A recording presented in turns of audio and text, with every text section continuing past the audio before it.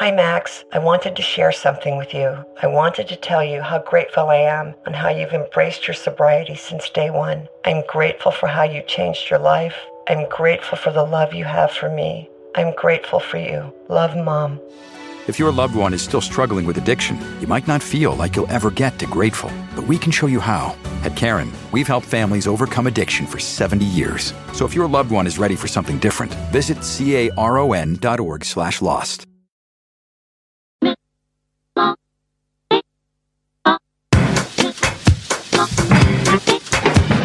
Came on down into the middle of the party and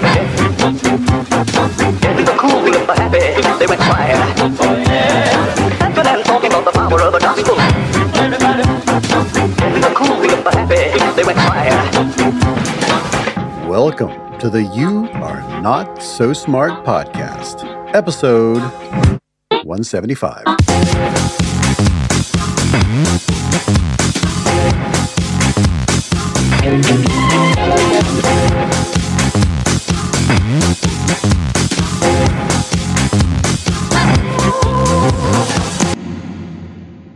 One more really pressing issue that has dominated the news this week. Can we get a visual of this dress?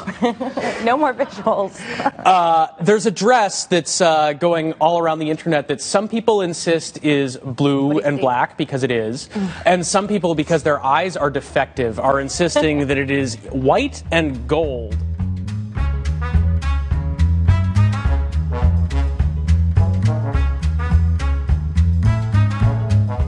What colors do you see when you look at this dress? Blue and black? Or is it white and gold? The fabric of this dress nearly caused the fabric of the internet to unravel overnight, with people engaged in spirited debate over the dress's color.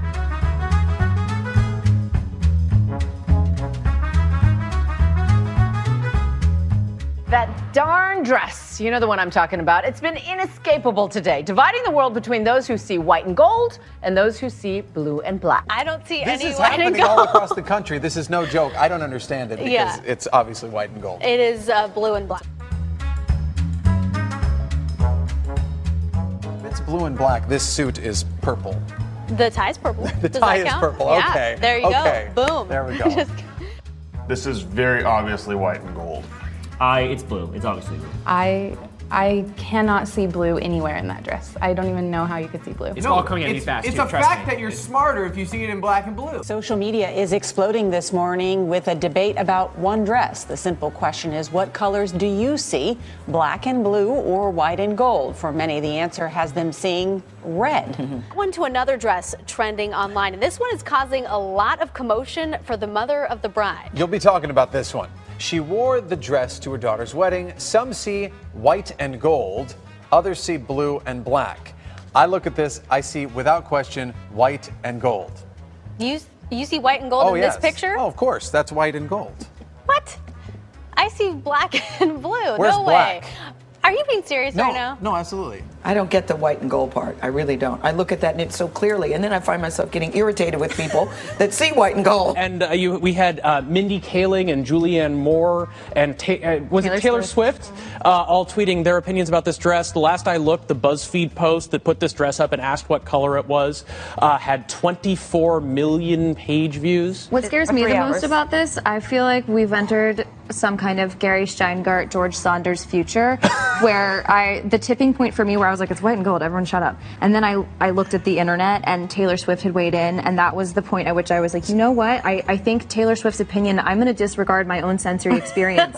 Like, I think I'm wrong because Taylor Swift has now weighed in, and that was actually, I mean, that's horrifying. I don't even know anymore. So what color does the dress look like to you?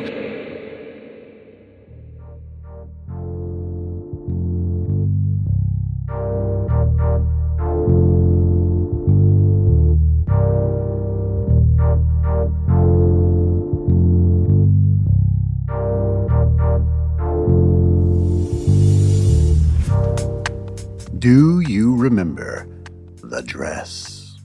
I can't hear you, of course, but I do know you said yes to that because working on this episode, I've yet to meet anyone who doesn't remember the dress. And you probably also remember how our differing reactions to the dress kind of broke the internet for a week or so.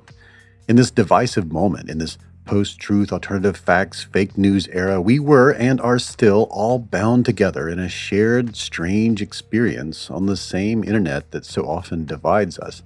And what bound and binds us is this image, an image that ironically binds us because it divides us so predictably. And it started doing so before terms like post-truth became as popular and as widespread as the dress was in 2015.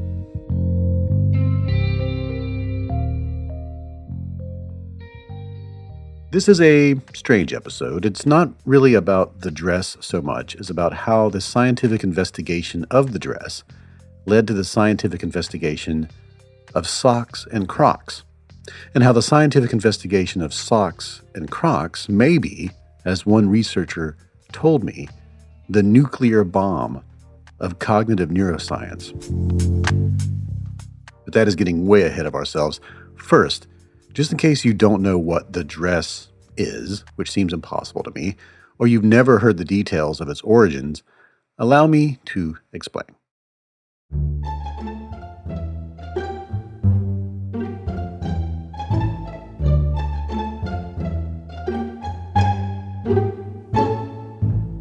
Way back in 2015, before Brexit, before Clinton versus Trump, before weaponized Macedonian internet trolls, one NPR affiliate called the dress, quote, the debate that broke the internet, and the Washington Post referred to it as the drama that divided the planet.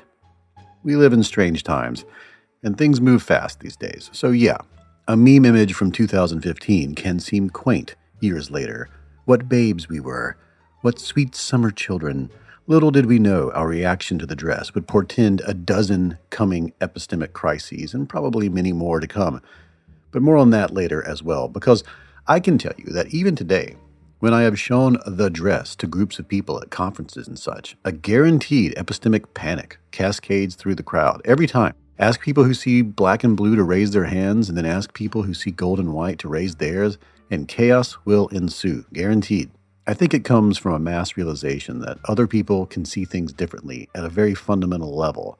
And for some, that calls into question everything. And for others, it hardens their views because they really don't like that idea. And so whatever color they do see, they see people who see the other color as others. And that's the power of this image. But for it to do its thing, it requires some sort of group presentation and realization, which is what it found on the internet. So here's a brief history of how the dress entered our lives. In February of 2015, Cecilia Bleasdale was preparing for her daughter Grace's wedding. A week before that wedding, she took a photo of a $77 dress at a London shopping mall.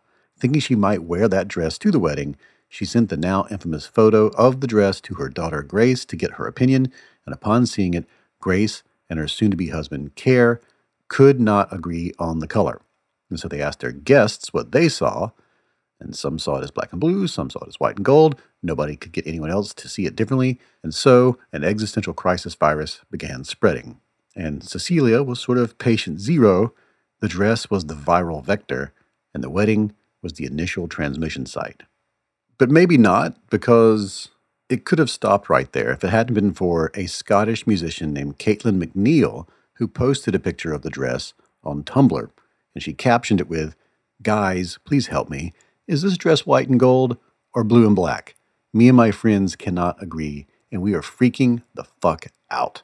On Tumblr, people started to argue over what they were seeing, just like people had at the wedding before, and within days, the dress hit BuzzFeed and then social media, and on it went. And at times, so many people were sharing it and arguing about it that Twitter couldn't load on their devices. The dress debate crashed Twitter, and the hashtag #TheDress was appearing in 11,000 tweets per minute. BuzzFeed got about 21 million hits out of it, and the article at Wired received 32.8 million. Celebrities chimed in, politicians chimed in, and for a little while the dress was the centerpiece of a global crisis of the mind. Wherever news items trended, it was far and away the most trending item in the news.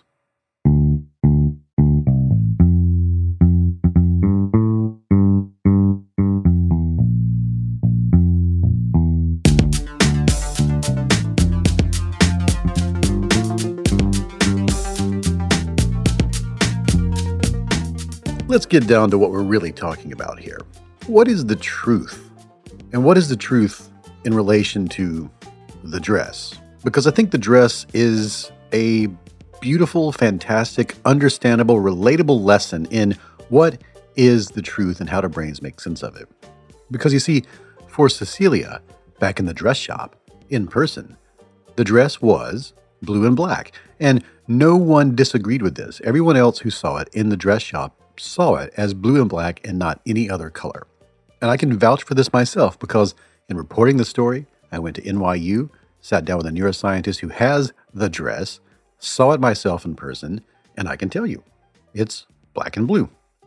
But that's almost irrelevant because the photo, the infamous photo in your brain, in other people's brains, in brains in general, is not black and blue.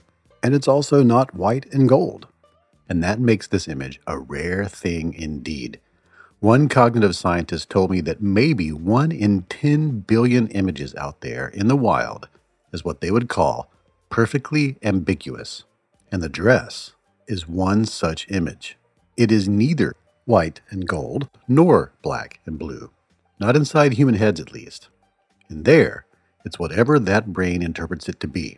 Meaning that thanks to some quirks of lighting, technology, and screens, the truth of the dress can only ever be a personal truth. And if you are unfamiliar with the fact that we can have personal truths, then the dress becomes a real philosophical conundrum. How can we both be looking at the same evidence, in this case, the same photo, and yet not see the same thing at the same time? Well, aside from the philosophical implications, scientists who studied color vision began to have their own crises as they tried to answer why. Why do we not all see the same thing physically in the brain when we look at the dress? And since this is a show about those kinds of scientists doing this kind of science, I traveled to NYU to meet one of them. We thought, until recently, we had figured out color vision. That's NYU cognitive neuroscientist Pascal Wallish.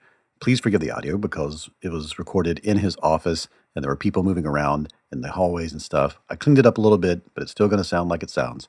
And also, please forgive Pascal because he was getting over a cold. And we have a linear theory. Like you have this light and different observers will see it in this way, and we have a linear theory to explain that from the activation in the photoreceptors. So you have three, if you are not color impaired, you have 3 different photoreceptors, a long, a medium, and a short wavelength cone, and from the relative activation pattern of those, we can predict what color you will see consciously. Okay? There's all kinds of implications philosophically for qualia and red light perception, and is the red light you see, same as the red light I see, and all that. All of that was blown wide open in February of 2015 when the dress, quote-unquote, surfaced on social media, on Tumblr, I think, actually, originally, and BuzzFeed promoted it. When Pascal first saw the dress, he had the same experience the rest of us had. But being a scientist who studies cognition and perception, he wanted to understand it, to figure out why some people saw it as one color and some people saw it as another, and that no amount of arguing could get either side to see things their way.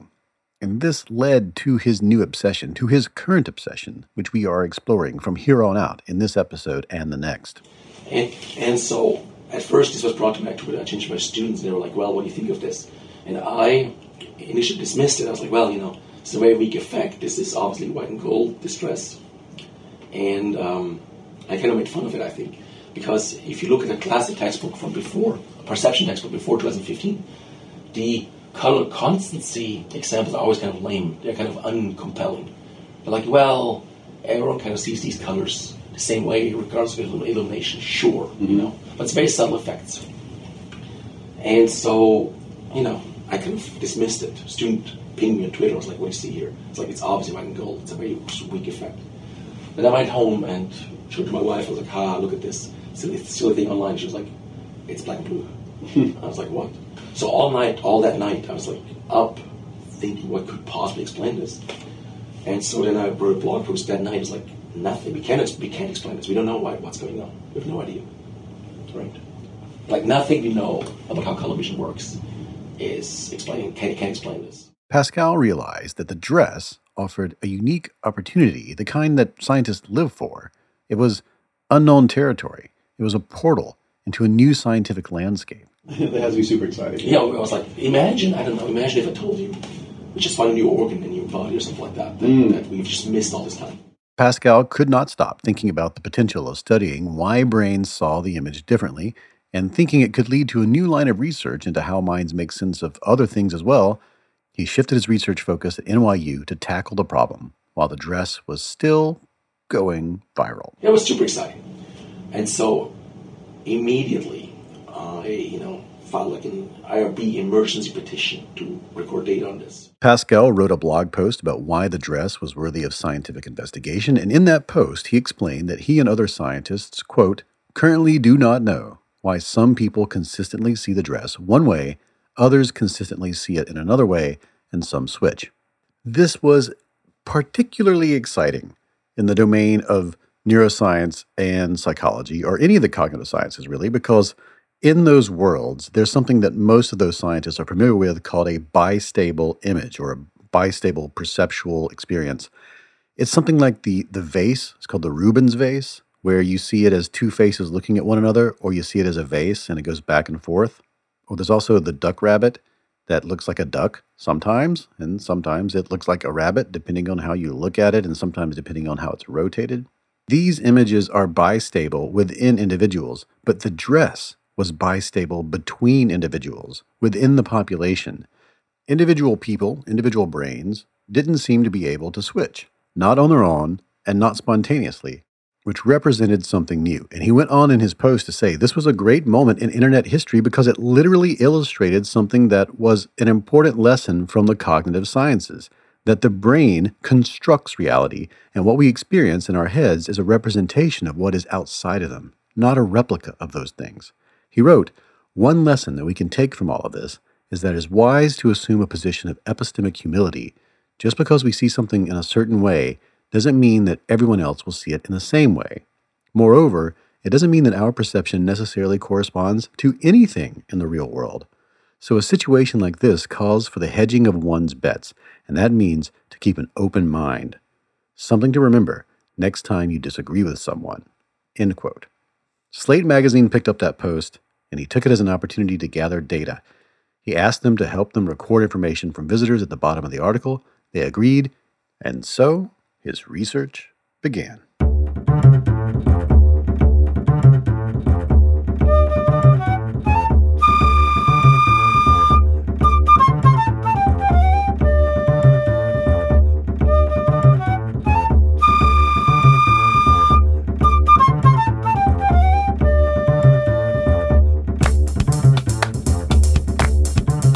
Now, at the same time, other researchers were taking patches of the dress and had subjects look at them to determine if this was a case of mislabeling, that old philosophical notion of maybe my yellow isn't your yellow. And that research showed that no, this is not mislabeling. Other people were looking at things like, is it a factor of people's screens, or is it something going on in eyeballs? And none of that turned out to be the case. This was a profound difference in perception occurring somewhere in the entire visual system, including the brain. People truly were looking at the same image and getting different colors out of it. But why? Well, this remained to be understood. And this is a good moment, if we're going to understand it, to talk about color constancy, because it's a fundamental part of what we are exploring in these next two episodes. First, a refresher on how color works. Visible light is electromagnetic energy, and the part that we can see, the primary colors we call red, green, and blue, are specific wavelengths within that electromagnetic spectrum. This light emanates from some source, the sun, a light bulb, a fire, and then it hits the objects around us. Those objects absorb some of that light, and the rest bounces off, and then that reflected light goes through a hole in our heads called the pupil and strikes the retina at the back of the eye, where it gets translated into the electrochemical buzz of neurons that the brain then uses to construct the subjective experience of seeing things.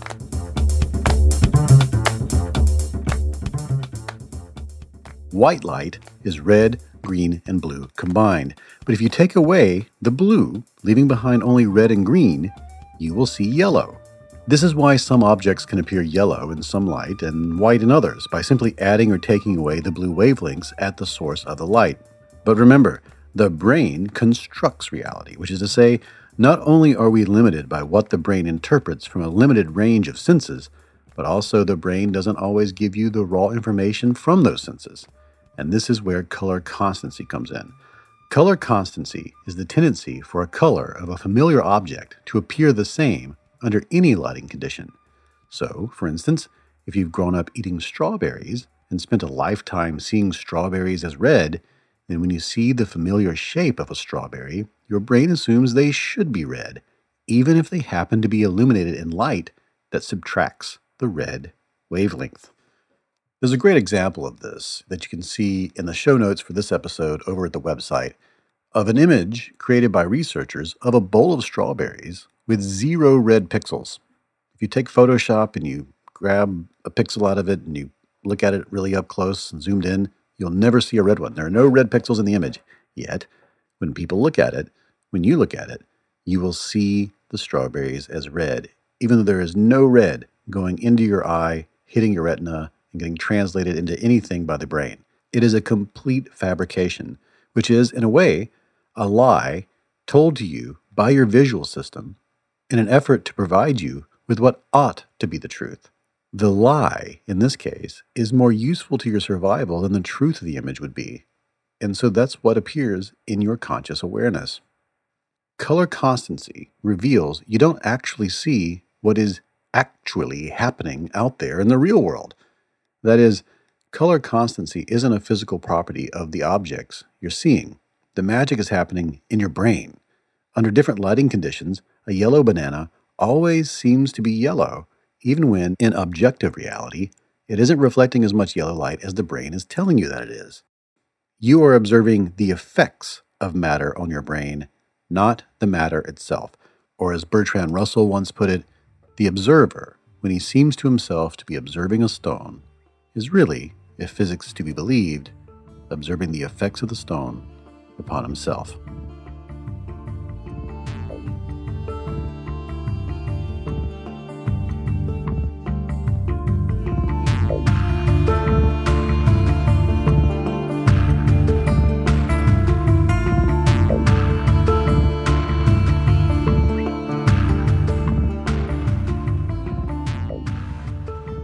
Over time, the brain experiences regularities in the environment, and those regularities in the environment create expectations about what's going to happen in a new situation, or just in a situation that seems sort of, more or less, familiar and like situations you've been in before.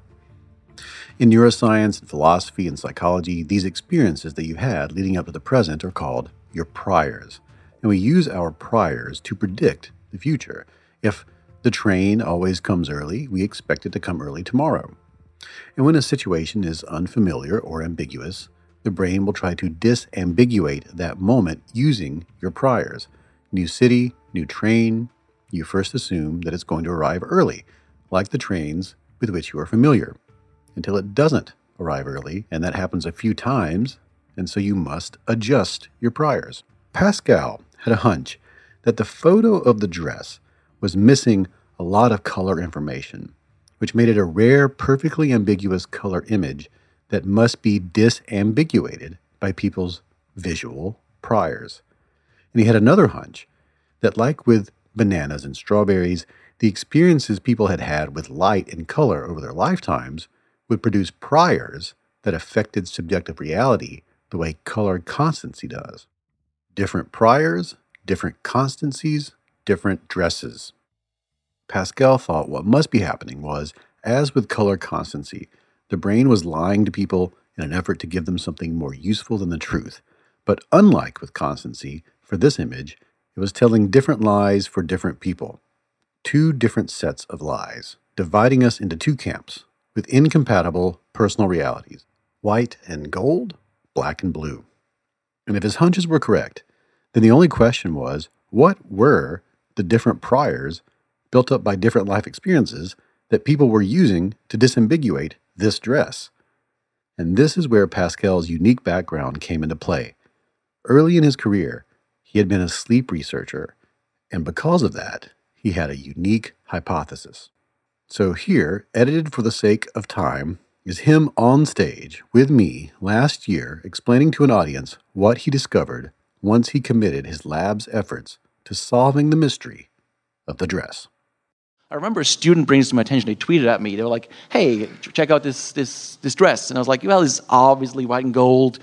We have seen this before, it's color constancy, these are very subtle effects. I went home and I said, hey, look at what a student tweeted at me, showed my wife, and she's like, what are you talking about? It's black and blue. And I was like, okay, we're gonna need a bigger boat. And immediately decided to study that. Like, why is it? So anyway, so those are two reasons. It really caught people's. It was like if you threw a live grenade into the color vision community, who had been a little bit staid before that. It really excited everyone's imagination. But anyway, so what's going on is this. Let me walk you through this. So basically, in a nutshell, the same thing is going on as in the strawberries. It's basically color constancy mechanisms. What you're seeing is the end result of about a 30-step visual processing cascade. And the bottom line is that two different people might do this processing differently. Here's what happened. They took an actually black and blue dress and photographed it in a shop in England on a rainy, gray winter day in February 2016 to prepare for a Scottish wedding on a Galaxy Samsung cell phone, and they super overexposed it. Doing that, you have this washed out effect, so you are unclear what the illumination is. I actually don't have a laser pointer, but if you look at the top, this implies sunlight. The bottom, and this is not a great rendering, no offense, the bottom implies artificial light, incandescent long wavelength light. So in other words, you do not know what the illumination was. So it's ambiguous. It could be in sunlight or it could be in artificial light. Could be sunlight, could be artificial light. And so in other words, people, and this is like an old idea, people assume what they've seen more of. Now, can you think of a condition where someone might be exposed to more sunlight than other people? Some people get up in the morning, and some people get up, late, like noon. Looking at large numbers of people, and I'll tell you in a moment why that matters. Everything else being equal, people who see more sunlight, some morning person people, larks, are more likely to see the dress as white and gold. Let me tell you why. Larks. Morning people are larks. What's the color of the sky? Bluish. Kindergarten color science. What happens if you subtract blue from gray? Yellow.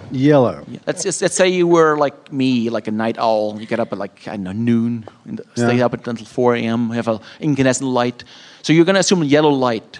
What happens if you subtract yellow light from gray? Blue. So you're telling me that the morning people who are morning people, what do you call the night people, by the way? Night owls. Night owls. Larks and night owls, unbeknownst to them. Yes. In certain ambiguous situations. Yes. We'll see two different realities. Correct. And let me tell you why it matters to have large numbers, though. According to my calculations, you need 5,000 people to show the effect reliably. But we had 13,000 people, so we were able to show it reliably. It's a dose-dependent fashion. The more of a morning person you are, the more likely you are to see it as white and gold, and the more of an evening person you are, the more you see it as black and blue. To make this long story short, we can explain on large groups who sees what. So what I love from this is that it's our experience. Oh, yes, please, a round of applause, please. And what matters, by the way, here is just something very scary here. Your life choices. So there you have it. That's the answer. And that work, by the way, took about 2 years to complete and involved more than 10,000 participants. And if you need a summary of everything we talked about here, a summary of what we're trying to get at before we introduce the next episode, it's this.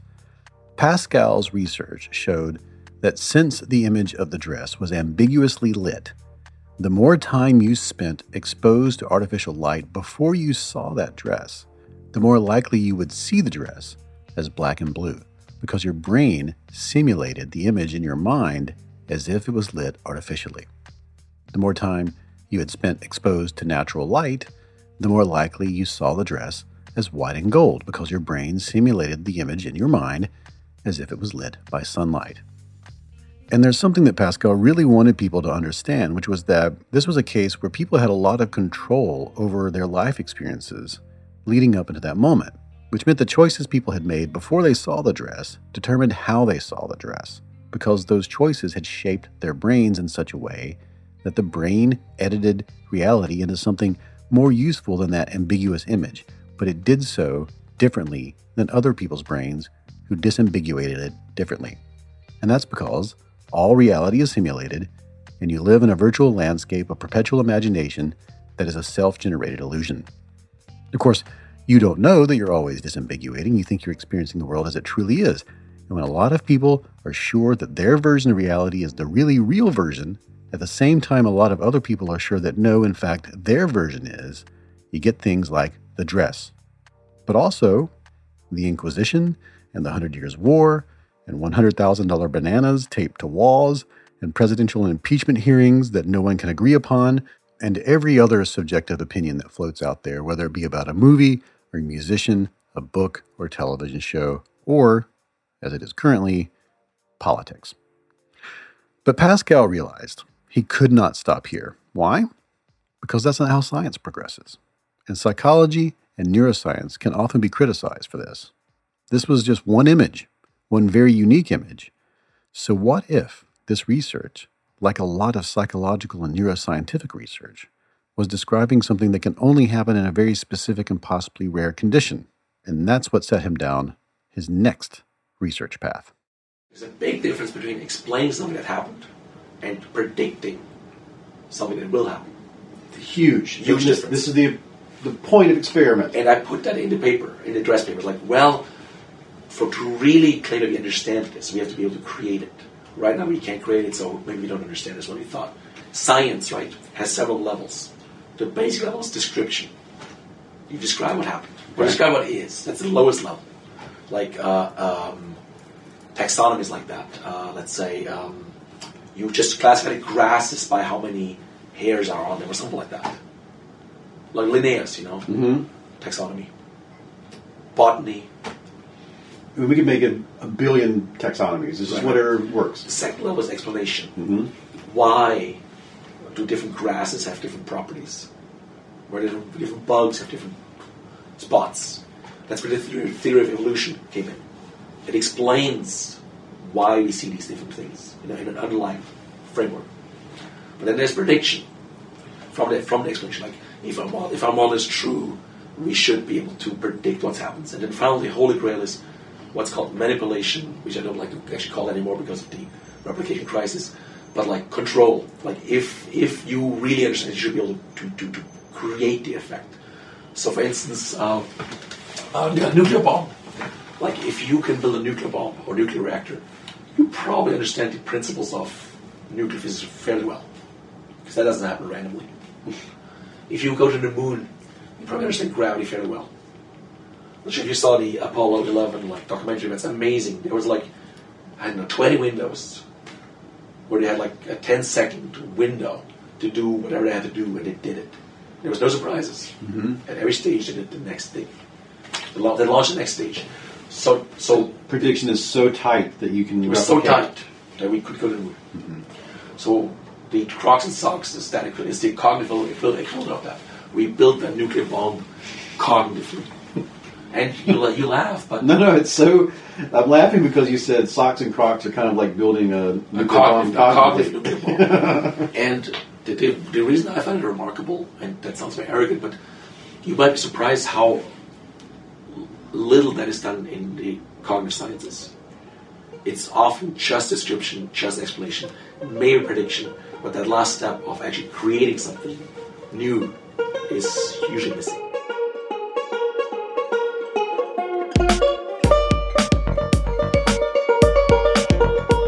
Yes, you heard Pascal correctly. He built something new. He built a cognitive nuclear bomb out of socks and Crocs. Crocs, yeah. Those resin foam clogs, those much maligned shoe things. And why would he choose such an object to plunder the depths of human consciousness? It's pretty simple, actually. When you imagine Crocs in your mind's eye, what color are they? He chose Crocs because they don't have any particular default color.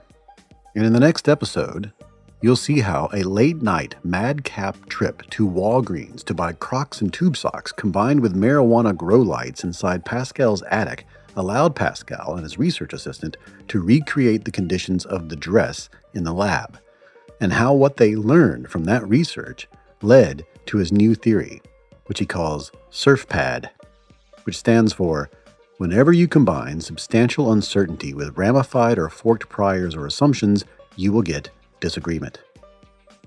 And it helps explain how people debate at the level of their subjective experiences, unaware of the influence of their priors on their processing, and how this unawareness is actually behind the veil of their deep processing, motivations, goals, and so on, is crucial to understanding why people resist, how to empathize with it, how to better overcome that resistance if that's something you truly want to do, and how to see your own beliefs, attitudes, and values as something under the same kind of influence as theirs. In this case, the influence of socks and Crocs, the nuclear bomb of cognitive neuroscience. All that in the next episode of the You Are Not So Smart podcast.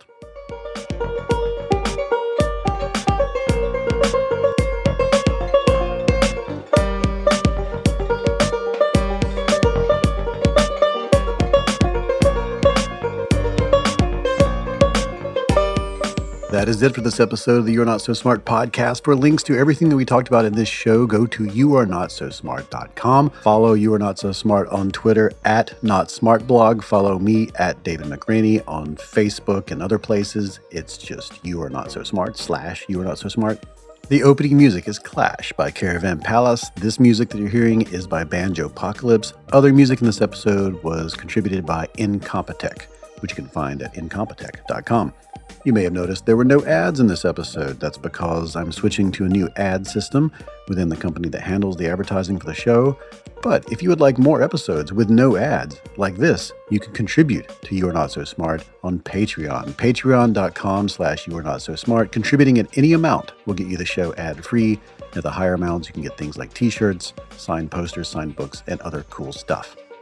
The next episode, we will continue the adventures of Pascal Walasch and his research team as they build a cognitive nuclear bomb out of socks and Crocs. That'll be right here, same place, same time, same podcast in about 2 weeks.